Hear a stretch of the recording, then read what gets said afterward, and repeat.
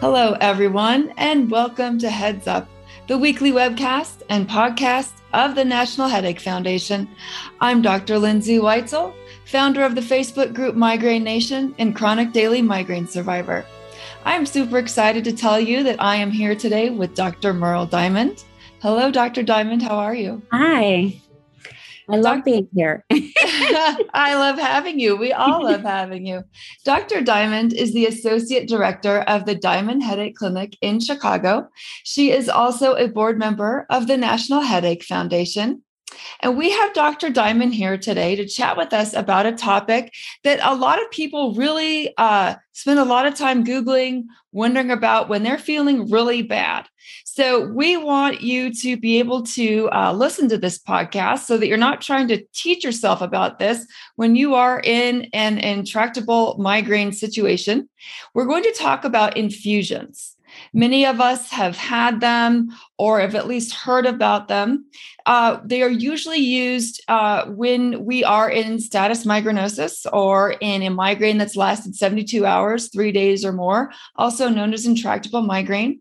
They're often used to pull us out of that cycle. That's often the situation we're in. There are people that have standing orders that their doctors have put in for them in case this happens to them and they go and get an infusion. There are some people, depending on where you live in the country, where there are infusion places where you can go and get certain vitamins or et cetera infused for migraine. So let's talk about which of these things work, what we can do. So I'm going to dive right in, and I'm going to start with one thing that's really common, Dr. Diamond. It seems it's really common for people to get magnesium infusions. Why do we do this? Does it work? Yeah, so magnesium, yes, it does work, and it's incredibly helpful for some patients. Some migraine patients have a lack of enough magnesium, like that's available, like their magnesium levels may be okay, but they may not have the right amount of magnesium there to help with headache. Right. And so it can really help. And, we've been using it a lot in some of our pregnant patients because it's incredibly safe. Okay. And it can work very effectively without hurting the mom or the baby. We don't want to do it too often because then it can affect calcium indirectly, and we want our bones to be really strong. But it certainly is easy, effective, has very little side effect. And so we really like it in migraine. So there's some people, like I said, they have these standing clinics where you can go in and it's almost like a hangover cure and you can get magnesium. But I tell people, I'm like, ask them how much is in there. How much magnesium should be in the infusion for it to work? At least a gram. I mean, that sounds like a lot, but at least a gram. Okay. The one thing, occasionally you can see some lower blood pressure with it. It is incredibly rare. Most patients tolerate it really well. And if you have low blood pressure to start, while they're giving you the infusion, they can also give you some fluids. Okay. So if you're somebody who has low blood pressure, this is a way that you can still get the infusion and the help from the infusion, but not have to worry about your blood pressure being too low. And if you're someone that's already taking magnesium every day for a migraine, is it safe to go get a magnesium infusion? Yes, it is. It is. Because again, you're not doing a gallon of it. It sounds like a lot of grams, but sounds like getting a gallon of it. Yeah. All right. How about B vitamins? Sometimes there's B vitamins in those infusions, and people are known. Some of them are known to help with migraine. Is this a good idea? So like riboflavin is in there when you get B vitamins. I know a lot of people. So my dad, who did headache forever, used to give people B12 shots every month to help with energy. And, there's not a ton of data, but there, a lot of these B vitamins can really help with energy and make people feel better.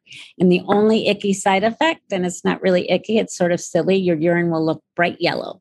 Like you colored it with magic marker, but it's not unsafe. The only caveat for some patients, if there's niacin in there, for some people, niacin can be a trigger.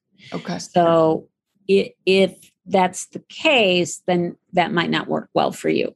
Okay. I think one of the main ones that's supposed to help with migraine is B2. And that's often in the complex that they put in these bags. And that's also riboflavin, correct? Yes. That is riboflavin. All right.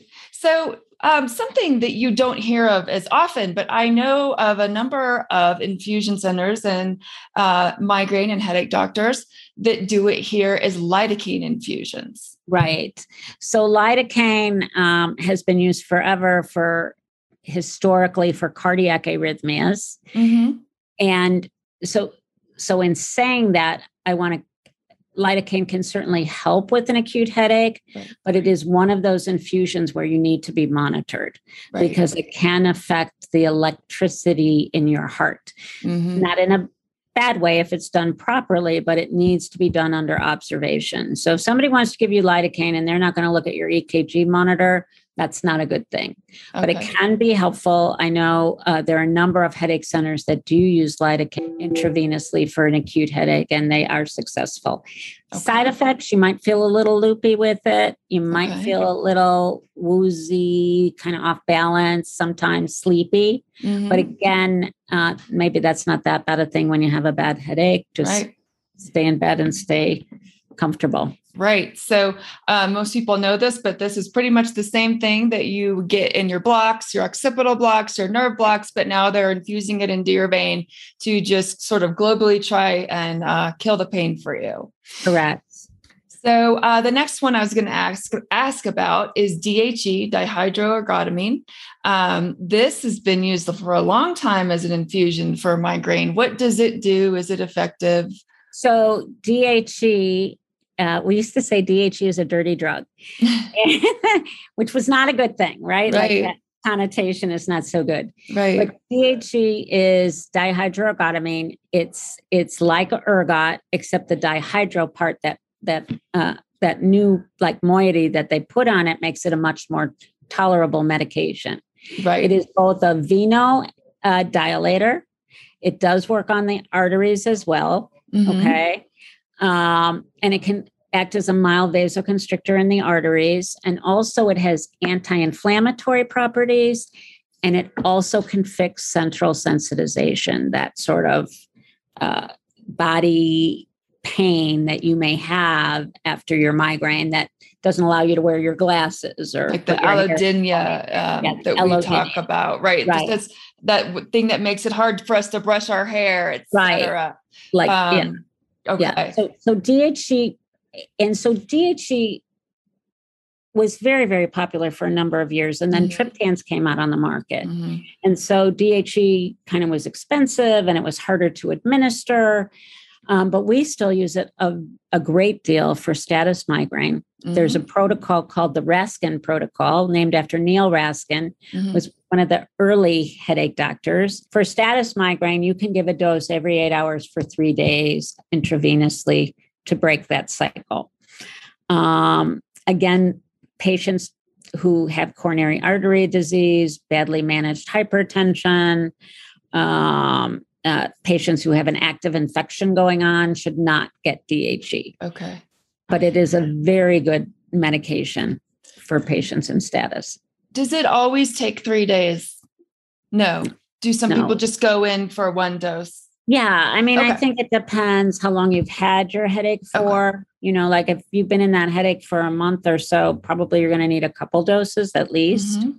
Mm-hmm. But certainly, the way I like to think about DHE is it has a nice long half-life. Mm-hmm. So one of the issues with the triptans sometimes is that they just don't last long enough. The headache recurs. And so if you're in a prolonged headache, a drug like DHE, which affects multiple receptors, may be a better option for you. Okay. The next one I wanted to ask about sounds so simplistic, but it is Tylenol. And we're not talking about crushing up the Tylenol that you get at Walgreens. No, there is actual liquid Tylenol that can be infused. Right. Is this a good idea for someone with migraine? Yeah. So what I always say about acetaminophen or Tylenol is, I mean, if I would mention it to one of my patients, they might slug me, I think, because they would laugh at you. Yeah. Laugh or not be very happy with me. Yeah. So IV Tylenol possibly could work. Again, if you need to bypass the gut, a good way to think about intravenous medicines is my gut isn't working really well right now. Right.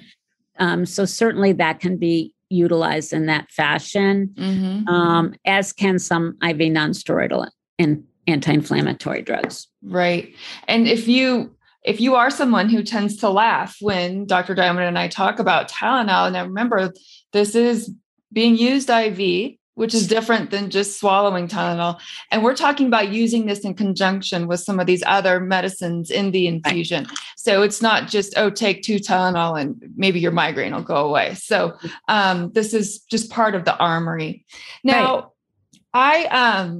I threw this in there because there is some data that it works after 24 hours on an ongoing migraine. I wanted to ask you about Vyepti, which is one of the monoclonal antibodies. Right. So tell me, does it have a role in status migrainosus? So that's a very interesting question. And a very good friend of mine, Roger Cady, who is a brilliant headache person,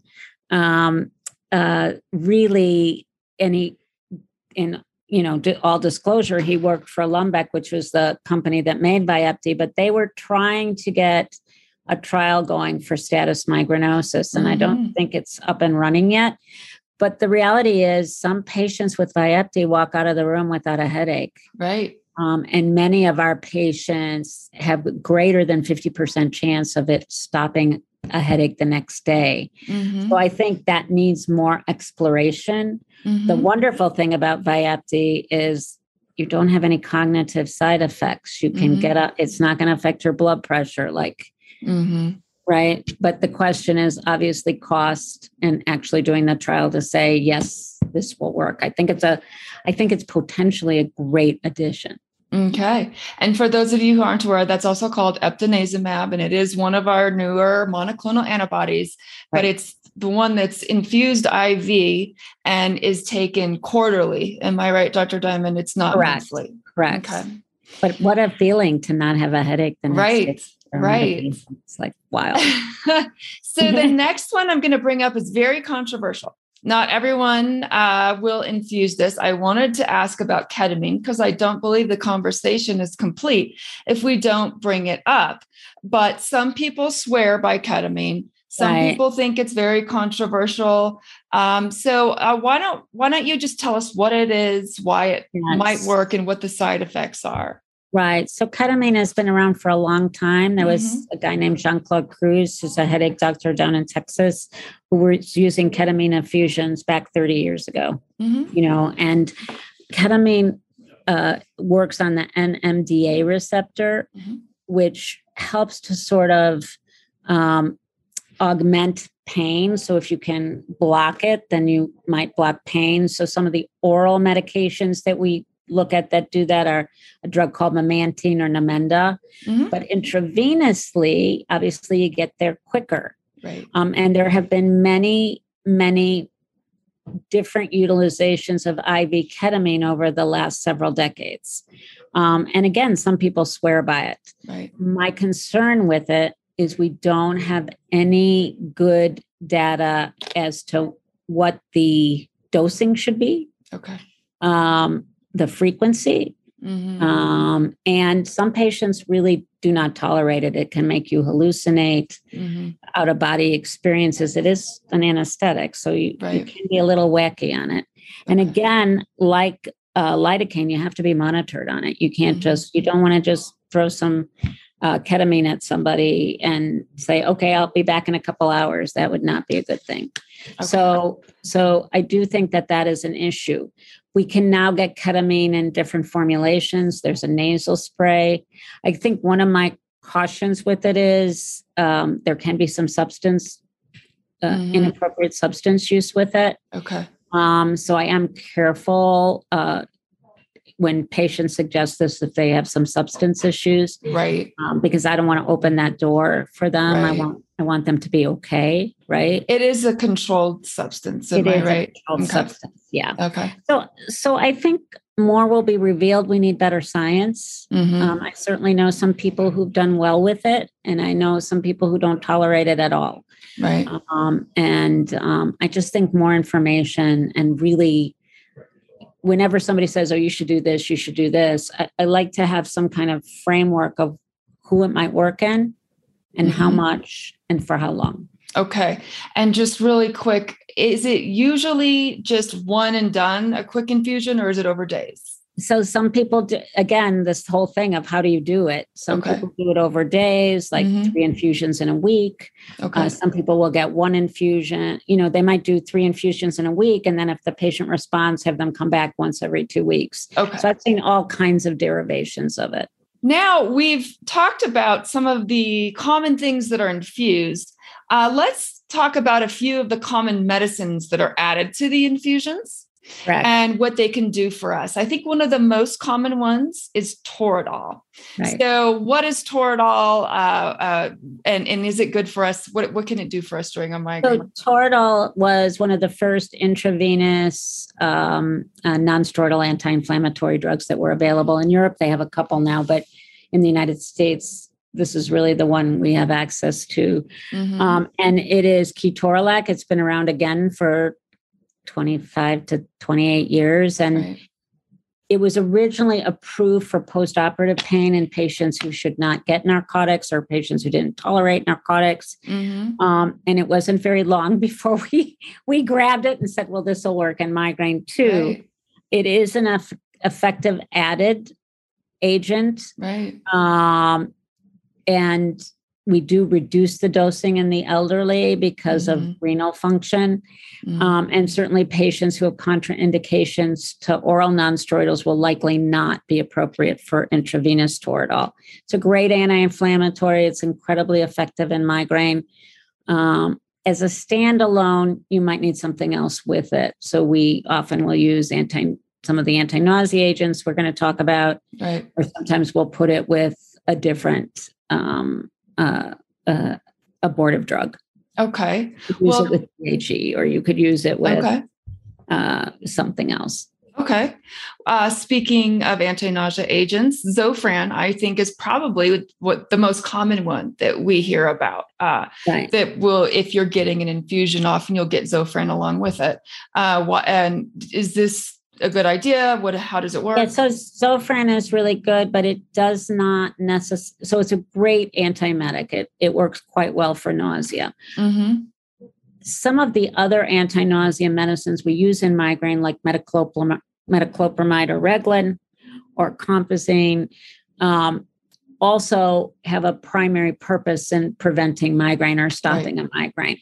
And you're not going to get that from Zofran. Zofran will stop your nausea, but it's not like an additive to something. So we often use Zofran with DHE, and it works well.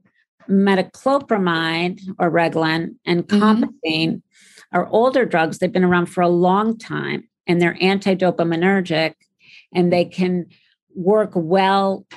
There are even some studies where you just get IV metoclopramide, and that has worked in acute migraine. Okay. So if a patient tolerates these medicines, I think, I get a therapeutic twofer. I get rid of their nausea, and I've got something that's going to work with whatever else I'm giving them for that acute headache.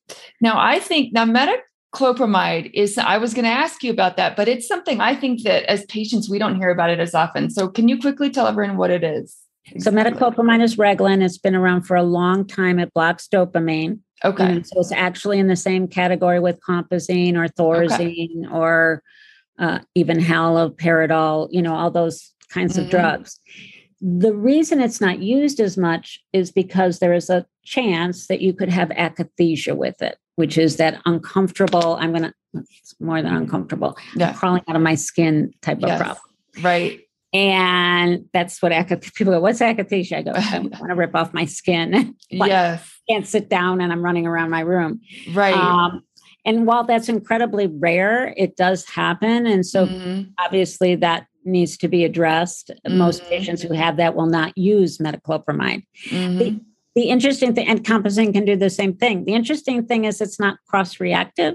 So you could tolerate metoclopramide and not Compazine, or you could tolerate Compazine and not metoclopramide. It's not a universal, like if you can't have one, you can't have any of them. Right. So the next drug I was going to ask about, and I want to make sure we get this point across, because I truly think that metoclopramide and Compazine are probably great agents that a lot of people don't really know about. People will infuse Benadryl or diphenhydramine with these medications with the idea that that might decrease that side effect. And also possibly the Benadryl might do some things. I think the Benadryl does help some people. Okay. And I think that we utilize it a lot to reduce that potential issue with metoclopramide or compazine. Okay.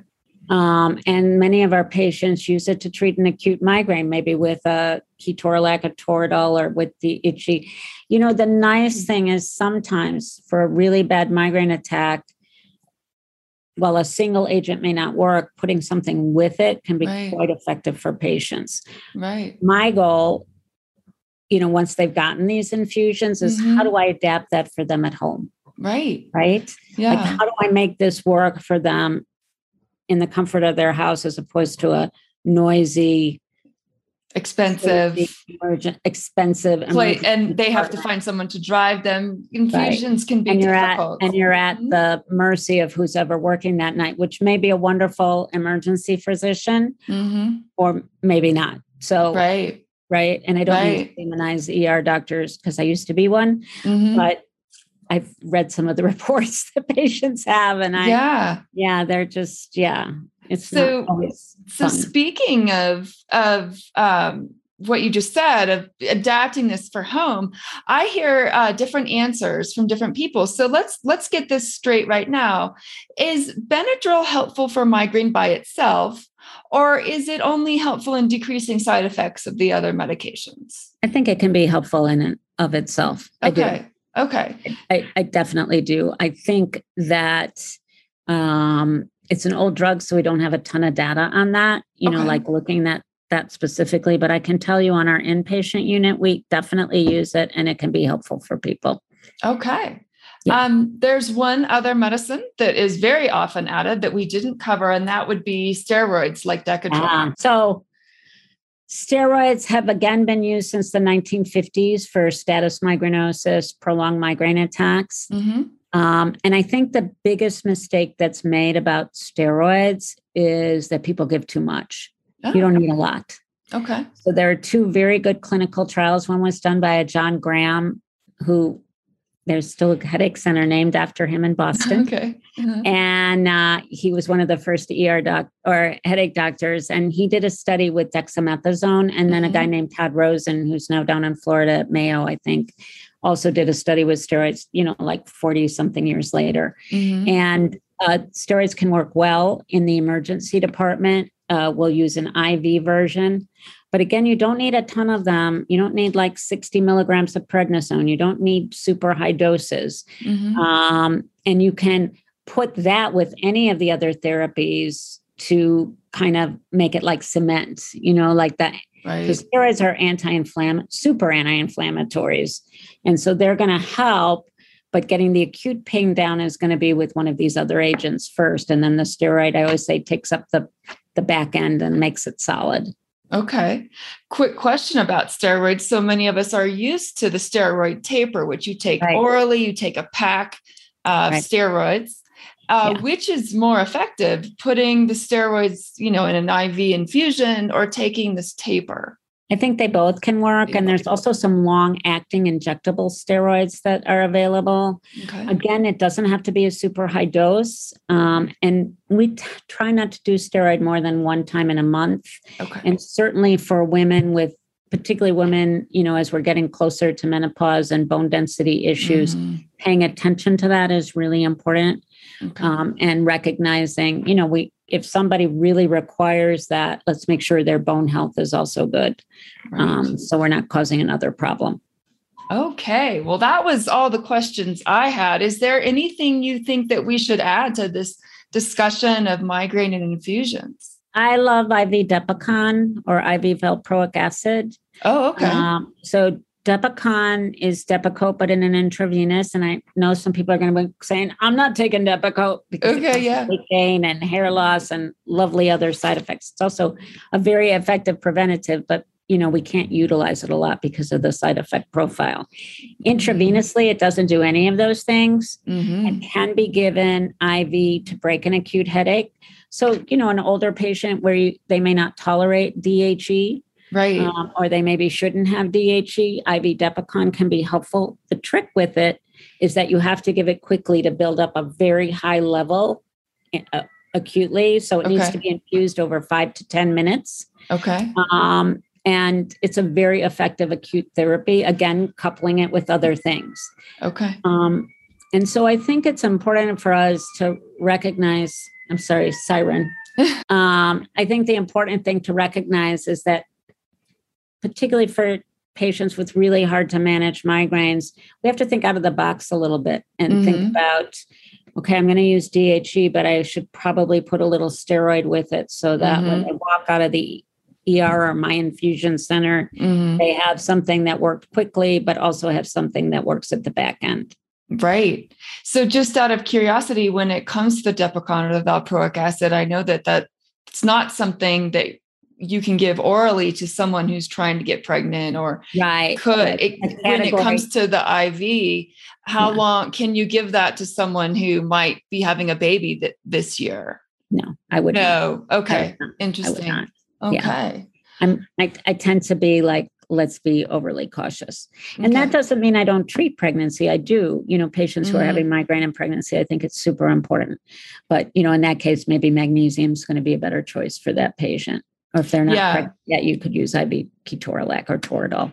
Yeah. So I didn't necessarily mean if they were pregnant, but if they were planning on trying to get pregnant, is the IV? Well, you can use it up until a month or so before they're going to try. But I'm pretty sticky with it. I just feel like, let's be careful. Right. I think that's an important question. We have a lot of women of childbearing age in our audience. And so I always like to ask those questions. Right. Okay. Well, thank you so much, Dr. Diamond. That was a great episode, very informative. I hope that everyone enjoyed. And thank you for being on. And thank you, everyone, for listening in. Please join us again next week on Heads Up, the weekly webcast and podcast of the National Headache Foundation. Bye-bye. Thanks so much. Thank you.